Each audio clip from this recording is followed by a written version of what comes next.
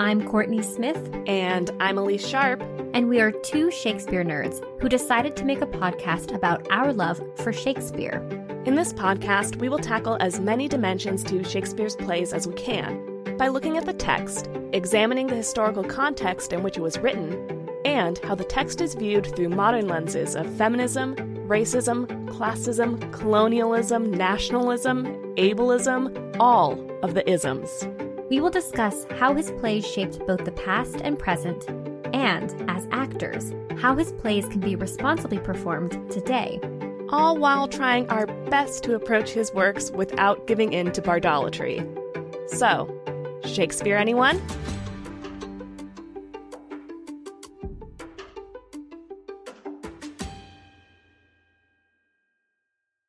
Hello, listeners. This is Courtney.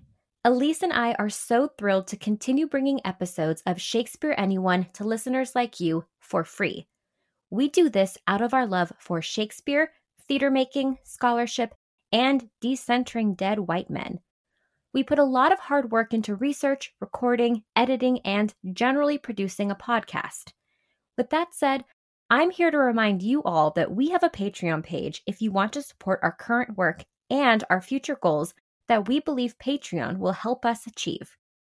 We've created a variety of support levels and continue to create exclusive bonus content for our patrons on a monthly basis. Our bonus content so far includes Shakespeare Stuff We Loved This Month posts, where we share the Shakespeare-related products we are obsessing over. Not only that, but we already launched bonus episodes. One is an extension on our conversation with Dr. Simone Chess about John Lilly's Galatea and early modern trans studies. And the second is a conversation with special guest Stephanie from Protest Too Much podcast, in which we review Joel Cohen's Macbeth starring Denzel Washington and Frances McDormand. Elise and I also discuss Shakespeare-adjacent content, like movies, TV shows, books, to name a few, and share those conversations exclusively to Patreon. These are incredible conversations you can unlock as a patron. We also have plans for additional bonus episodes, including more special guests, more film reviews, and even an Ask Us Anything. Distinguished patrons even receive exclusive voting power and snail mail. If you would like to join us and support the production of this podcast, or just check out the Shakespeare-themed names we've given the support levels, head to patreon.com/ShakespeareAnyone. The link will also be in our episode descriptions. And if you like what you hear, Elise and I would greatly appreciate it if you could rate, review, and follow us on Apple Podcast and Spotify. Your review might even make it on an episode. When you're done, be sure to follow us on Instagram and Twitter, and then tell a friend. Word of mouth is our best form of advertisement.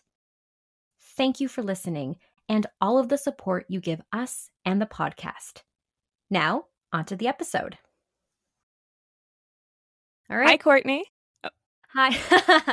Hi, Elise. How are you doing today? I'm doing okay. How are you? I'm also doing okay. Listeners, in case we sound a little funny on this episode, it just so happens that both of us had oral surgery like days 2 weeks apart. ago. Yeah, a few 2 weeks ago. And so we are still kind of in the recovery process. We did not plan it until we realized that it was maybe going to affect our audio medium. Yeah, but we appreciate you listening with kindness in your heart and accepting that about us in this episode, if you hear that. We're doing okay. We're doing okay. You don't need to worry about us. Yes. And dental health is important. Agreed. But that's not what we're here to talk about today. No, that's not. We actually are here to talk about Shakespeare and myth. Yeah. This is the second episode in our A Midsummer Night's Dream series, and boy howdy is Midsummer filled with mythological influence. Oh, yeah. And that really piqued our interest, so that's what we plan to talk about. Shall we? We shall. Okay. So I'm going to start off today's discussion with a sort of history of English myth. I think when we think of A Midsummer Night's Dream, sometimes we think of it's set in Greece and there are Greek characters from Greek myth in here. But there's also a lot of English mythology influences here. And when I'm talking about English mythology, I'm really talking about the fairies and the depiction of the fairies. Right. So The term fairy arrived in Britain from France towards the end of the Middle Ages and was applied to what had previously been referred to across Britain as elves. So before this, Anglo-Saxons really feared elves, but also saw them as this model of seductive female beauty. Mm-hmm. But there was really no consistent or coherent view of elves/fairies until basically Shakespeare was writing this play. Mind-blowing. Yeah. So the mythology from the Middle Ages to the late 1500s is kind of morphing and changing and developing into what will be the influence on A Midsummer Night's Dream. And so here's kind of how it comes about. Okay. So in the 12th and 13th century, we have texts that introduce the following motifs into elven fairy myth. The idea that a world exists in parallel to the human one, that inhabitants sometimes have a ruler or sovereign of their own, and that they live longer and are somehow superior to humans. Also, the ability of these beings to enter the human world and sometimes steal human children away, while humans can accidentally wander into the parallel world. We also get, according to the making of the early modern British fairy tradition by Ronald Hutton, the beautiful supernatural women who exist and dance at night in secluded areas and can be wooed by or abducted by mortal humans, but who, quote, almost always eventually forsake the resulting marriage for their own realm, unquote. This time period also gives us the association with the color green in their clothing or their skin color, and gives us that they can give blessings to people who they like and also lead people astray. And we get the first instance of human-like creatures that live in or enter homes where they can be useful or play tricks. Kind of like some of those things that Puck talks about in his first entrance. It's also interesting to note that these stories are likely told in local communities, and there's nothing about them that actually suggests that they were strictly associated with a social elite. So these are stories from commoners. Yeah. There's also a parallel stream of literature during the same period of about 1100 to 1250 called the Romances that, according to Hutton, quote, feature encounters between human characters and human-like beings who have sumptuous lifestyles mirroring those of the contemporary human social elite, unquote. And these works were composed across northwestern Europe from France to Ireland. And the Romances are really important to fairy lore because those that were written in French gave us the beginnings for the word fairy, which comes from the French term fée, which is spelled either F-A-Y, F-A-E, or F-A-I, and was applied to female human-like beings in the French Romances. And furthermore, the term fairy derives from either that same root word or it developed in parallel to refer to events and phenomenon instead of creatures. And fairy only began to refer to a type of being in English in the 15th century. Okay. So here's some things that might sound familiar from these French romances in the 12th and early 13th centuries that also show up in later literature. One poem called, I'm not going to pronounce this correctly because I do not speak French, Claris et Laris, features Morgana. Oh. There's also the Bataille Loqueteux, has 3 fays led by a character named Morgaine. Those names might sound familiar to anybody who knows Arthurian legend, yeah. Yeah. The most influential of these works to later periods was an epic poem called Juan de Bordeaux, which was written between 1216 and 1268, which introduces readers and listeners to a dwarf ruler of a forest kingdom with great magical powers, immense wealth, and a white marble capital city. His name is Oberon, Auberon. And there we go. And then in the works of the priest Laomon, these types of beings raise Arthur, we were just talking about Arthurian legend, and then return to their domain of Avalon at the end of Arthur's reign. And other parts of British fairy myth also continue to develop without a set synthesis of all these sources. According to Hutton, the Puck was a creature from Anglo-Saxon times known to, quote, lead nocturnal wayfarers into mires and pitfalls, unquote.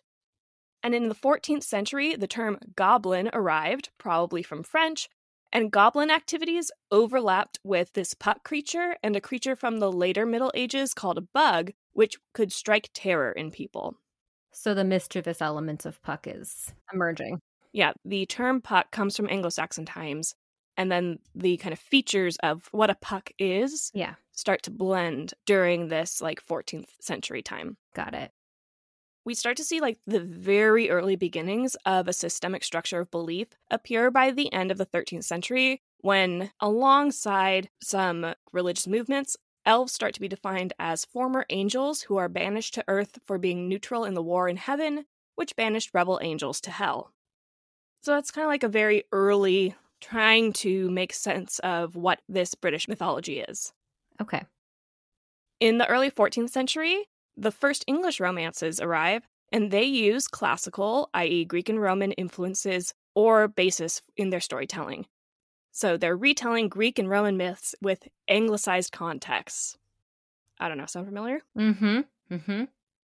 According to Hutton, quote, by the 15th century, the literary construct of the fairy kingdom was fully formed and had penetrated varieties of English literature other than romance, unquote.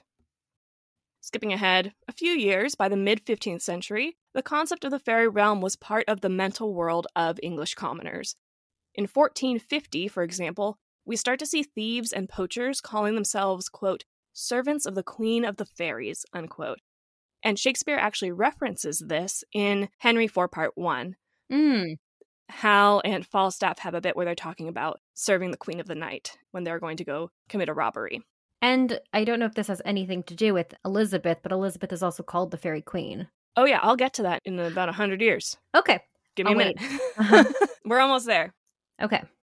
So in 1489, we have the first recorded appearance of Robin Goodfellow. And in 1531, William Tyndale gives Robin Goodfellow the role of leading night travelers astray at night, much like the Puck did 400 years prior. In 1584, we have Reginald Scott align Puck with the household spirit that helps practical tasks in exchange for bread and milk. So in this long arc of English mythology, pretty close to when Shakespeare's about to write Midsummer. Mm-hmm. Just a generation or so removed. Mm-hmm. We also see the emergence or the reemergence of an Oberion, Oberion, as a fairy personality. This Oberion is a spirit invoked by ritual magicians and is possibly inspired by or related to that earlier Oberon in Juan de Bordeaux. So, right before Shakespeare's time, about 1560, we start to get fairy mythology becoming the subject of intense interest across most of Britain and was perhaps most dominant in British culture between 1560 and 1640, right during the time our boy is writing. Yeah. So the reason for this fascination, according to Hutton, is likely a result of the rising interest in spirits in general that came after the Reformation, much like James I and demonology. Yeah. And the broader European drive to, quote, examine, explore, and understand the world, which led to what is familiarly called the scientific revolution, unquote. During this 80-year span, characters from the Middle Ages forward, these characters that we've talked about, are given greater definition and prominence. Most significantly, Oberon from Juan de Bordeaux, anglicized as Oberon, becomes the favorite name for the fairy king. We also see the household fairy go from a creature that helps with household tasks into fairies rewarding people who do their household tasks well and punishing the lazy/dirty. Robin Goodfellow becomes the most famous of all English spirits, and he became an ethical hero that aided the victims of wrongdoing and punished wrongdoers. Elizabeth I, like you mentioned. Yay, we're here. We're here. We made it. She becomes the first monarch to benefit from the heightened interest in fairyland. She is saluted as a fairy queen herself, most famously in Spenser's Fairy Queen, and fairy monarchs are written in homage to her. King James I condemned fairies as a kind of demon. He also was kind of permissive of them as his son Henry, Prince of Wales, appeared as Oberon in a court mask. Really? Mm-hmm. He's like, I frown upon this, but for you, son, you can have this one. Yeah. Right. He maybe wasn't as upset about it as he wrote. Yeah. According to Hutton as well, in this period, fairyland also functions as, quote, an embodiment of hedonism, summed up in its characteristic activity of song and dance. As such, it was a gift to lyrical poets writing English equivalents of classical, pastoral, and indeed translations of actual Greek and Roman texts during the period routinely rendered nymphs and equivalent beings into English as fairies, unquote. And Shakespeare, we see, uses fairies in multiple plays, showing them as imposing and benevolent, ridiculous, a cover story for fraud, and a danger comparable with witches. And he also uses Greek myth. Yes. And I know you have more to say about that. I do. Originally, I thought I was going to take apart Greek myth in this play, and my research went down another path, which I'll get to later. But I thought for the listeners at home, I would bring up the main Greek myths, well, Greek/Roman. You're going to hear I use both Greek and Roman names. Interchangeably, yeah. And I just wanted to give a highlight of these myths in case you are not as familiar. If anyone wants a big deep dive, I recommend the Let's Talk About Myths Baby podcast, because Liv Albert, the host, talks extensively about the narratives, translations, talks to scholars in the field. But for our purposes, we're going to look at the very bare bones myths of these Greek/Roman mythological characters. First and foremost is Theseus, the Athenian king in A Midsummer Night's Dream. Mythological Theseus was the mythical king and founder hero of Athens, where our story takes place. He is the son of Aegeus, king of Athens, and Aethra. He was raised in his mother's land, and when he became a man, his mother then told him the truth about his father's identity and that he must take a sword and sandals back to the king of Aegeus to claim his birthright. And his hero's journey includes the 6 labors. In all of these labors, Theseus defeats all of the baddies. When he arrives in Athens, he has a series of adventures. He defeated the Marathonian bull, he almost got poisoned by Medea, and he was reunited with his father. Theseus slayed the Minotaur, that's another one of his myths. In the Minotaur episode, he promised Ariadne he would take her away from Minos and marry her. On his way back to Athens, Theseus abandons everyone on the ship, including Ariadne, and then he marries Phaedra, Ariadne's sister. Phaedra is his second wife, after Hippolyta. There are also more tales in Theseus's myth, but these are some of the big ones. The really important part of Theseus is that in Plutarch's Life of Theseus, one of the sources where Shakespeare gets a lot of his inspiration, Theseus's purpose is to construct a life that parallels the life of Romulus, the founding myth of Rome. Oh. So he is a mythical king and founder hero of Athens, and that's why Plutarch wrote Life of Theseus. I see. And another main character in Greek myth that we see in A Midsummer Night's Dream is Hippolyta. Hippolyta was a daughter of Ares, the god of war, and Otrera, the first queen of the Amazons. And she mostly features in myth as an element of other people's stories, most famously the myths of Hercules and Theseus. And Hippolyta's belt was the object of Hercules' 9th labor. And it's said that Hippolyta was so impressed with Hercules that she gave him the belt, and then the goddess Hera, being a spiteful goddess, made herself appear as one of the Amazons, spread a rumor about them that Hercules and his crew were abducting their queen. So then the Amazons attacked the ship that Hippolyta was on, and in the fray that followed, Hercules slew Hippolyta, stripped her of the belt, fought off the attackers, and sailed away, completing his 9th labor. Oh. Yeah. In the myth of Theseus, some of these details are less clear. In Theseus's myth, Theseus joins Hercules, and some versions say Theseus abducted her, some that Hercules did the abducting and then gave her to Theseus. Others say that she fell in love with Theseus and willingly left him. So it varies depending on who is telling the story. Yeah. But in any case, she was taken to Athens, where she was to be wed to Theseus, which is what we see in A Midsummer Night's Dream. In some renditions, the other Amazons became enraged at the marriage and attacked Athens, and this is the Attic War, in which the Amazonians were defeated by Athenian forces. And you might notice that Theseus had a second wife. In other renditions, Theseus left Hippolyta to marry Phaedra. Angered by this, Hippolyta railed her Amazons to attack the wedding ceremony. Either Hippolyta was killed in the battle, Theseus directly killed her or she was accidentally killed by another Amazon, and some myths will choose to leave out the wedding and the battle. But that's the core of Hippolyta in Greek myth. There are other myths. One of them is Cupid and Psyche, specifically from the Golden Ass, which I talked about in the bottom section of our Sex and Sexuality episode. And the Cupid and Psyche tale concerns the overcoming of obstacles to the love and union between Cupid, the god of desire, and Psyche, a mortal turned Greek goddess who's often represented with butterfly wings. Oh. Mm-hmm. And in the Cupid and Psyche myth, Cupid is sent by his jealous mother, Venus, to shoot Psyche with an arrow so that she may fall in love with something hideous. The dart makes any living thing fall in love with the first thing it sees. He instead scratches himself with his own dart, so consequently, he falls in love with Psyche. Oh. So that's like the love and idleness flower. The love and idleness is referred to as Cupid's arrow. And in Apuleius' The Golden Ass, which is a Roman story, the main character, Lucius, is transformed into a donkey by magic gone wrong.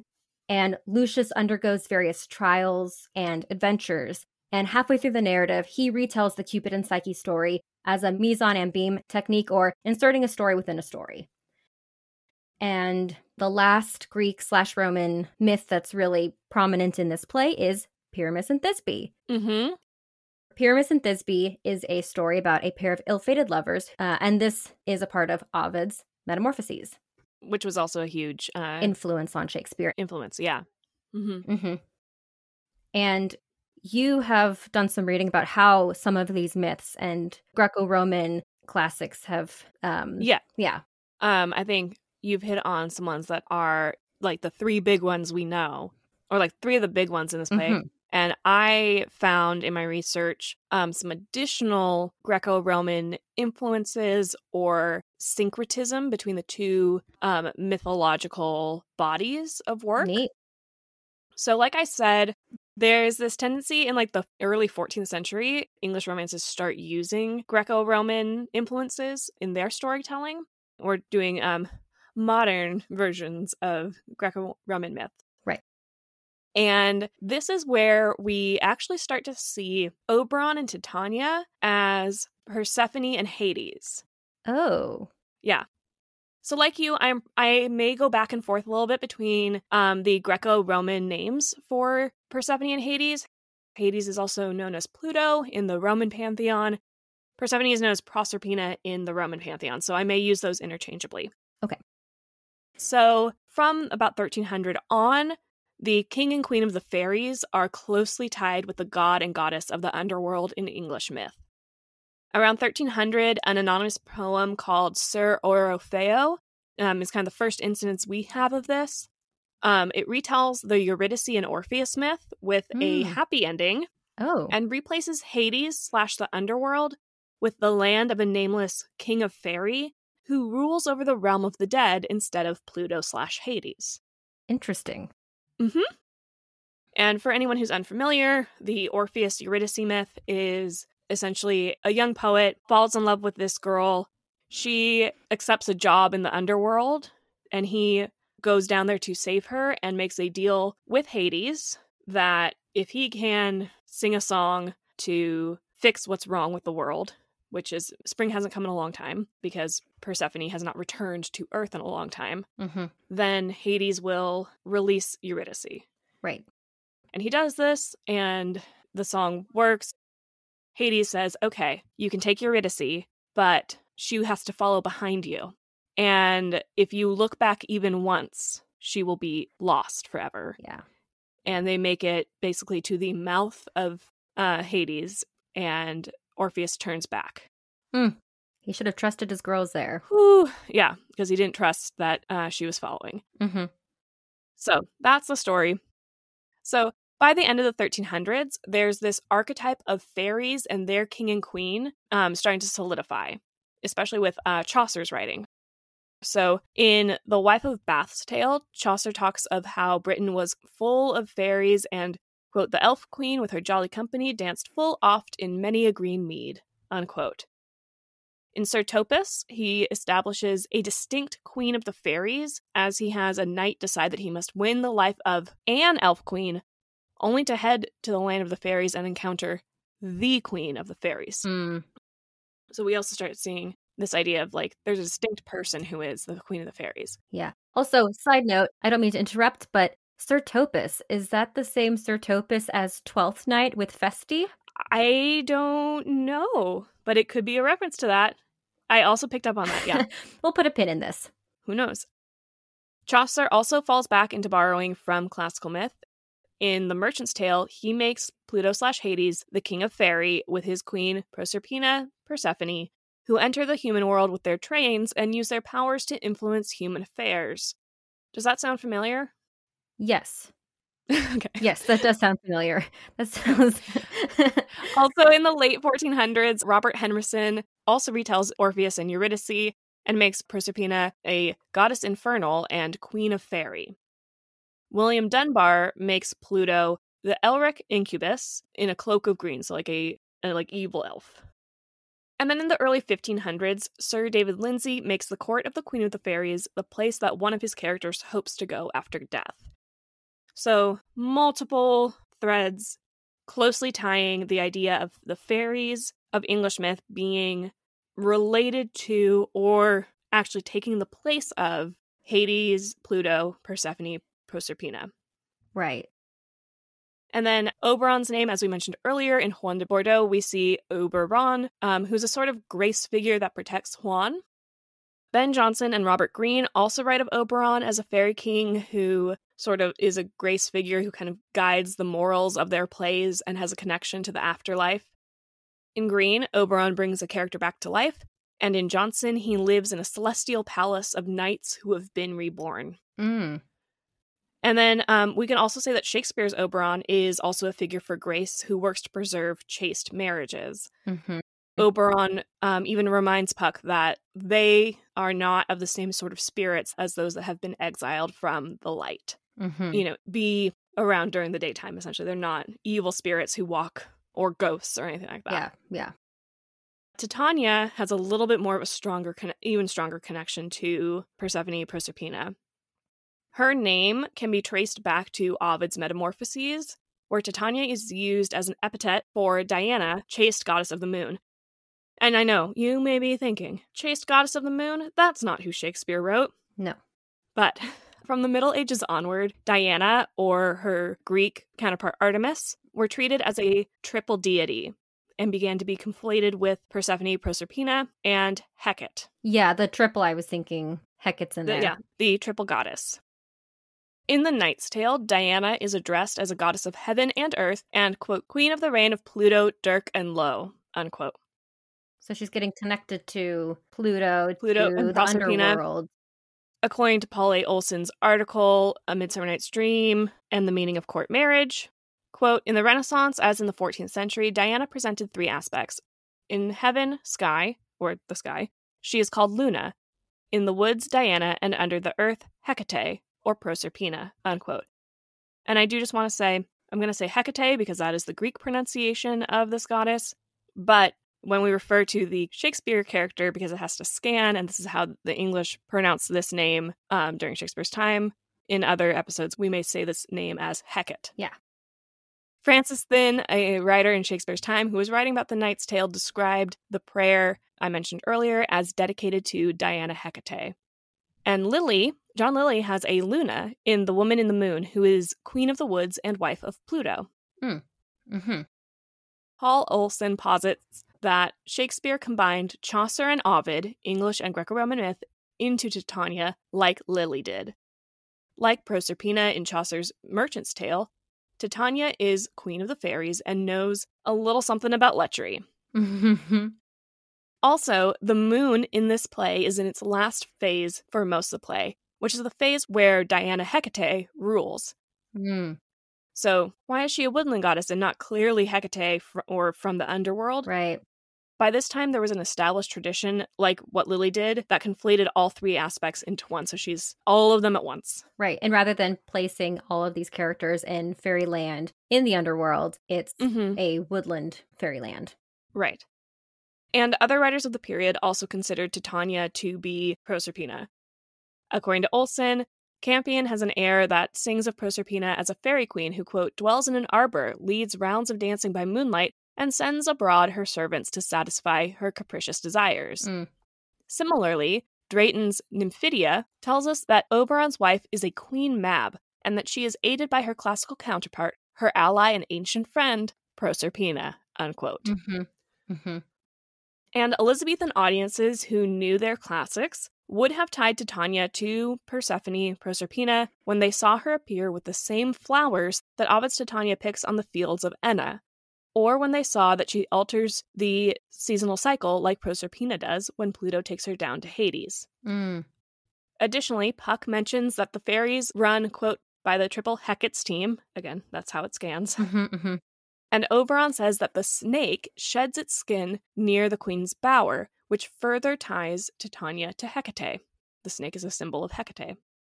So Elizabethan audiences would have picked up that Titania appears with and like talks about flowers, the same flowers that Ovid's Titania picks on the fields of Enna right before she is abducted by Hades Pluto. We can argue that the learned audiences, especially since this play was pretty much written for a court marriage, yeah, they picked up on this. And it was popular too. It was a popular, not only are they learned, but it's also it's super popular. Yeah. Metamorphoses is super popular. Yeah. Also, I think it's important to note that because Proserpina, Persephone, had power over the coming and going of the seasons, she was allegorized as a kind of fertility goddess. Like Proserpina, Titania is a queen of summer and an earth goddess, and her servants, cobweb, moth, mustard seed, are products of the earth. Like a fertility goddess, she is surrounded by a sensuous bower and engages in eroticism with Bottom, as we talked about in our sex and sexuality episode. Hecate is also a goddess of coming and going. In some myths, she maintains the border between the underworld and this world. In the religions of the Orphics and the Platonists, which are ancient Greek religions based on the literature ascribed to Orpheus and the philosophies of Plato, respectively, Kore Persephone, which is an aspect of the maiden aspect of Persephone. That's like in Lore Olympus. Yeah, if you're a reader of Lore Olympus, you are familiar with the concept of, and they pronounce it Kore. Yeah. Kore Persephone, who is the all-pervading goddess of nature who both produces and destroys everything.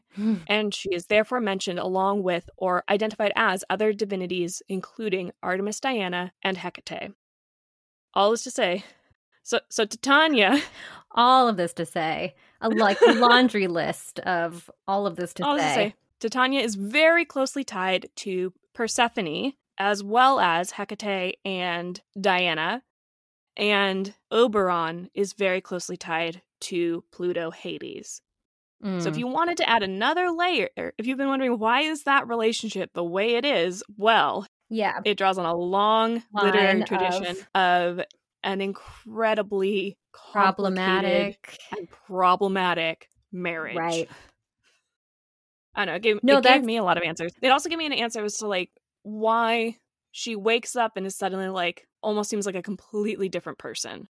Because if the phase of the moon has changed, so has her personality. And that is such a valuable way to direct an actor and say like, this is the motivation in these different parts of the play. That's fascinating. I don't know. It's an interesting like thing to consider when directing or producing this play, to give your actors, if they're struggling with this relationship of, well, this is how we see them because she's dread Persephone at this moment. And she is angry because that is the aspect that she is.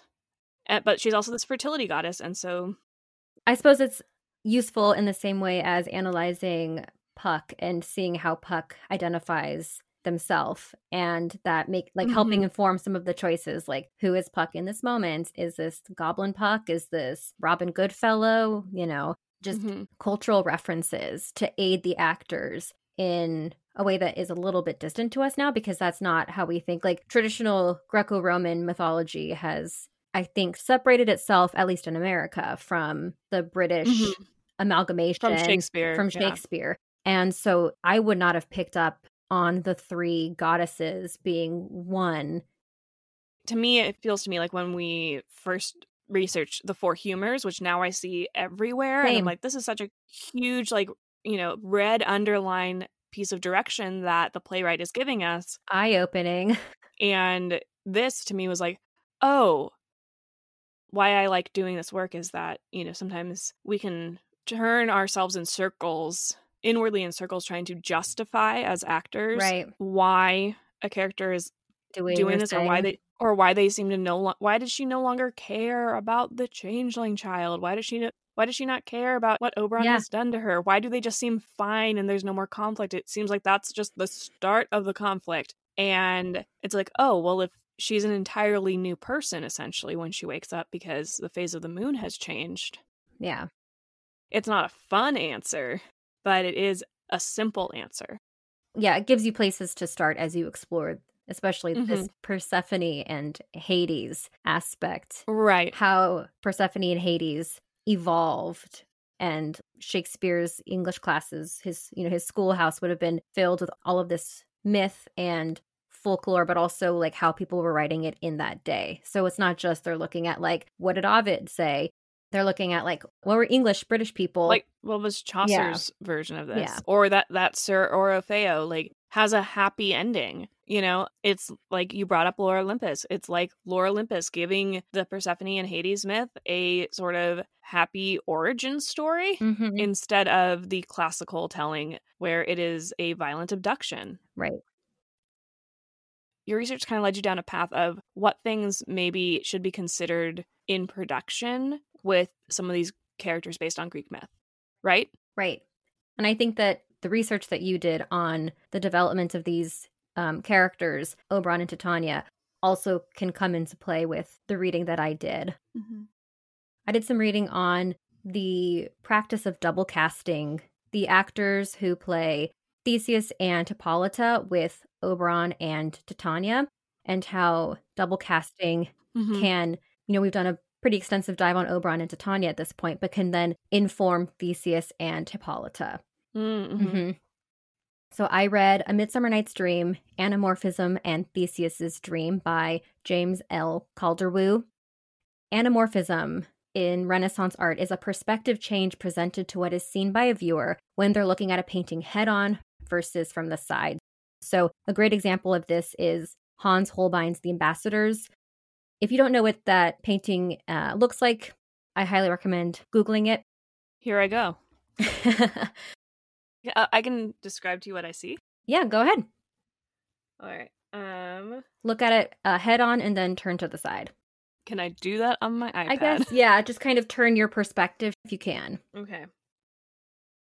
Oh, okay. Yeah, I think I've seen this before. So what I'm looking at is we've got two Tudor-looking dudes. One on the left is like much more ornate looking, like very Henry VIII vibes. Pay less attention to what they're dressed as and just take a look at the surroundings. And there's like it looks like a lute, musical instruments. And then there's this like skull on the ground that head on looks very wonky. But then if I turn it, I can see the skull. That's exactly what I'm talking about. It's this sort of, from head on, it looks like a disc shape. And then when you look at it from the side, it changes into a skull. So that's an anamorphism where your perspective is changed. Okay. Good job, Elise. So like the anamorphism of Renaissance art, Shakespeare changes what is seen, that is, the scenes, scenes, with 3 panels in Midsummer. The first is the head-on scene of Theseus's Athens, and then the anamorphic effect takes place in the forest, and then the last panel returns to Athens. And one place where the anamorphism is helpful in trying to decide, figure out these characters, especially Theseus, Calderwood points out, is Theseus has this odd line in the opening scene where he demands Hermia do the will of Aegeus, her father, and marry Demetrius. And then in Act 4, his opinion has changed, and he tells Aegeus that he has dismissed the call to invoke Theseus's earlier punishment. And there is no reason for Theseus to change his mind. Unless we say that Oberon basically wills it to be so right beforehand, right? And so maybe this is reflective of anamorphism, of the visual doubling puns that registers Shakespeare's device of doubling the roles of Theseus and Hippolyta with Oberon and Titania. And if we see Theseus and Hippolyta's actors playing Oberon and Titania, we can start to connect the sameness of Athens and fairyland. An example is Theseus won Hippolyta by doing her injuries. Aegeus, Theseus, and Demetrius won Hermia by doing her injuries. And Oberon won Titania by doing her injuries. Oh. So if Oberon and Titania, the characters, are in Act 1, Scene 1 through Theseus and Hippolyta, through the actors' bodies, the, quote, best of this kind are but shadows, unquote, the shadows meaning Oberon and Titania, adds a darkness to Theseus and Hippolyta's premarital harmonies. Right. So we learned that Oberon had an affair with Hippolyta and Titania had an affair with Theseus. The marital problems of the fairy king and queen serve a sharp discord with the Athenian rulers whose unification arose out of wooing with a sword and doing injuries. So Theseus, who wooed Hippolyta with force and is taming her through marriage, can complete the taming through the use of Oberon taming Titania. Okay. In Plutarch's Life of Theseus, Plutarch says that the conflict between the Greeks and Amazons almost went to the Amazons. And if the Amazons had conquered the Athenians, according to Plutarch, the Athenian men would have suffered the fate of being subjected to feminine clothing and responsibilities. And this, this is an anxiety that justifies Theseus taming Hippolyta. And this fear permeates the literature and culture of early modern England, so women dominating men. And this fate is similar to a scene from a British myth of Spenser's The Fairy Queen, where Amazonian queen Radegund forced her captive males to the same fate of being subjected to female clothing and responsibilities. And then Radegund was defeated by the female warrior Britomart, who set the enslaved knights free and then set the world right again. And this fear of Amazons and Theseus's taming of Hippolyta emerges from the Elizabethan conflicting view that Amazons are both noble, valiant, beautiful, and chaste, like Diana, while at the same time viewing them as cunning, cruel, and tyrannous. So Spenser's Fairy Queen, with this Queen Radegund and the female warrior Britomart, depicts a scene in which Britomart, the chaste female warrior, kills the Amazon queen Radegund, and chastity and marriage triumph over, this is a quote from The Fairy Queen, licentious liberty. Yeah, which a lot like what we were talking about in Sex and Sexuality with like court marriage and like the bookends of this play are like reinforcing this chaste marriage reason over licentiousness. Exactly. And given this Elizabethan Amazon, Theseus can't be too sure of his conquered queen's next moves. Calderwood notes that Hippolyta is this enigma in the opening scene. There is this line, "What cheer, my love?" that is open to interpretation for Hippolyta. And Calderwood wonders if, given anamorphism in the double casting, is fairyland a nightmare dream of Theseus and Hippolyta's? Is Theseus worried about the outcome of his marriage to the Amazonian queen? And Hippolyta also has every reason to be worried about the upcoming wedding. So, analyzing Hippolyta as Titania through this double casting, Titania's speech about the changeling child can harken back to Hippolyta's Amazonian past, a feminine world rich with fertility, conception, pregnancy, and birth. And also, Titania is a fertility goddess. And in opposition, Oberon's demand for the changeling child is described through the masculine trade and money-making. So, is this a nightmare of men invading female spaces? For example, the child is a male who caused the death of the votaress. The arrival of men curtail the lives of other women in this play, Hippolyta, Hermia, Helena.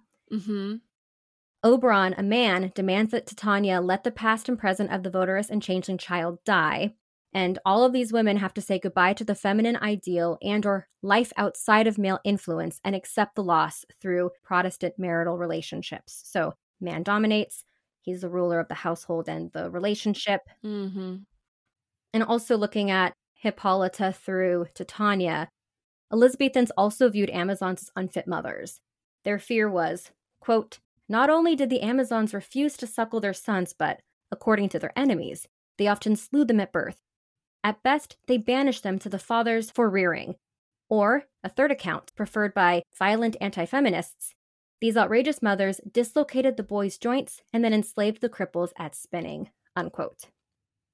So Hippolyta as Titania experiences Titania's desire as an immortal fairy queen for a child through stepmotherhood.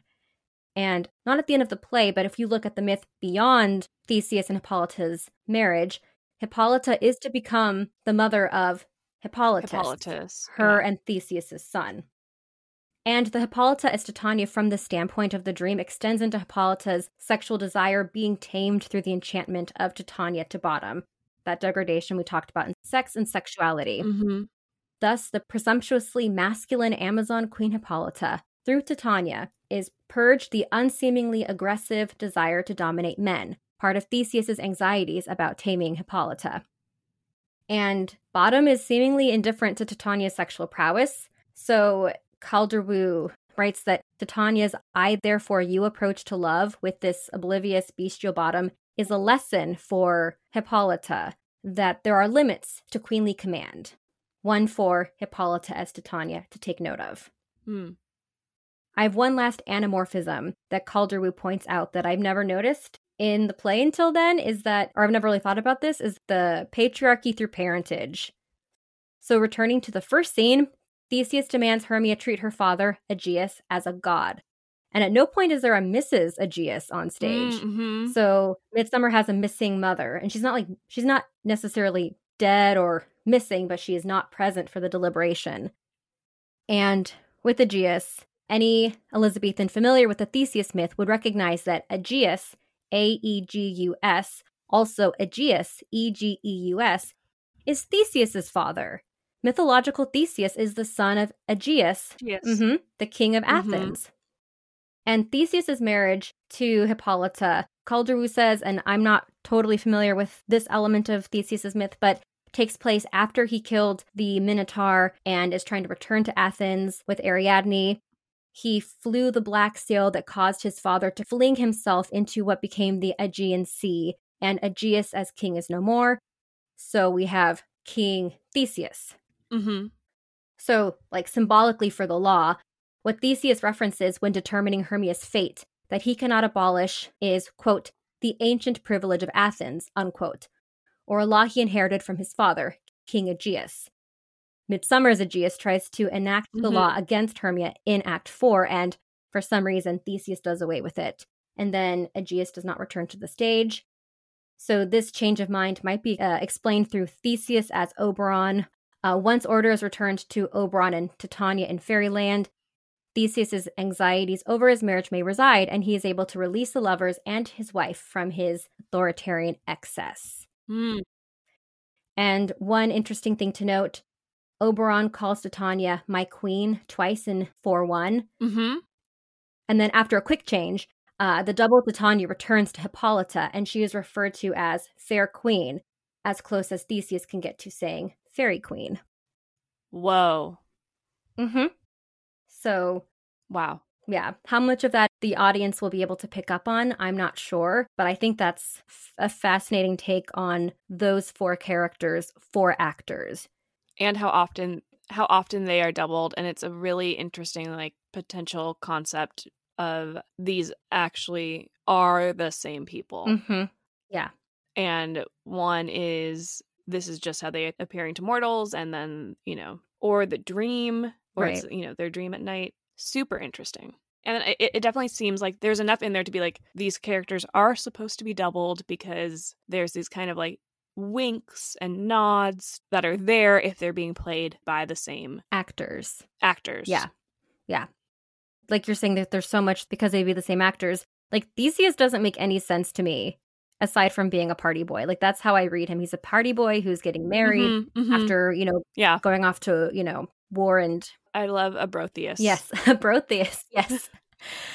But then at least the journey that Hippolyta and Theseus make, if the same bodies are going through the journey of Titania and Oberon, that can bleed into, it's unfortunate because Hippolyta's journey is being tamed just like Titania's. But, this is the text that we're working with. These are the stories that we're working with.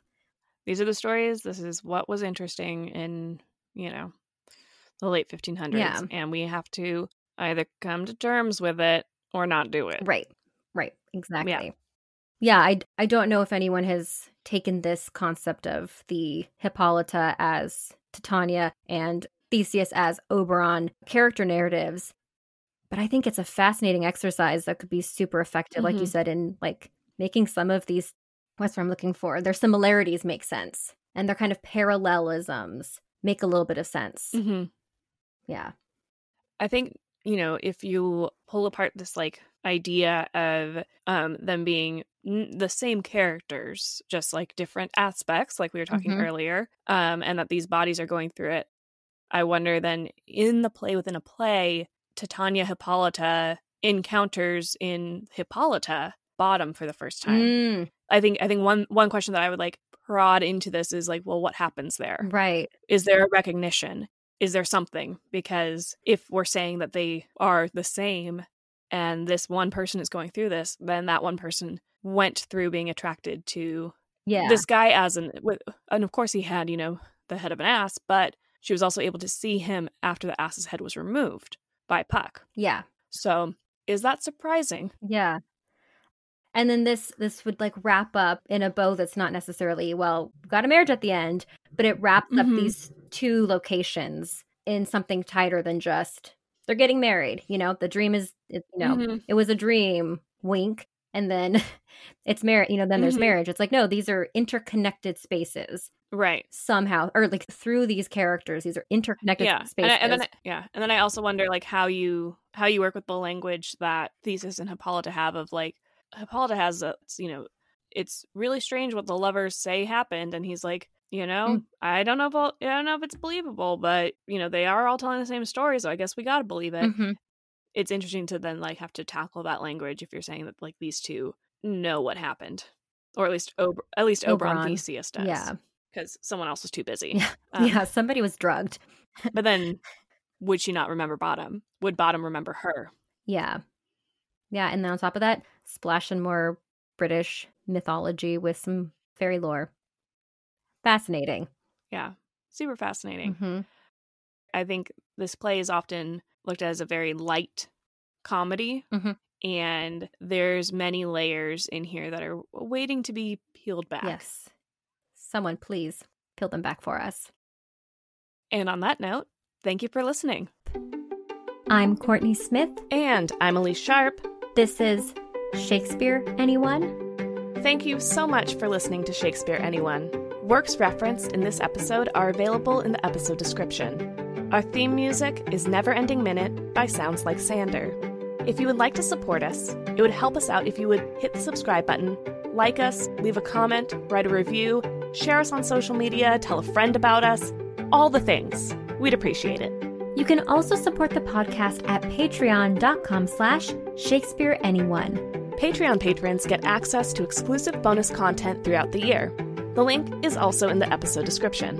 For more, you can visit our website, ShakespeareAnyone.com, follow us on Instagram at ShakespeareAnyonePod, or Twitter at ShakespeareAnyone. For Twitter, that's ShakespeareAny and the number 1.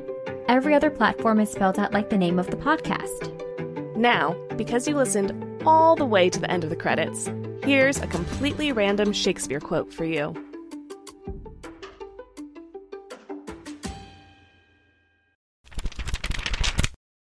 From Twelfth Night, Act 2, Scene 4, said by Feste.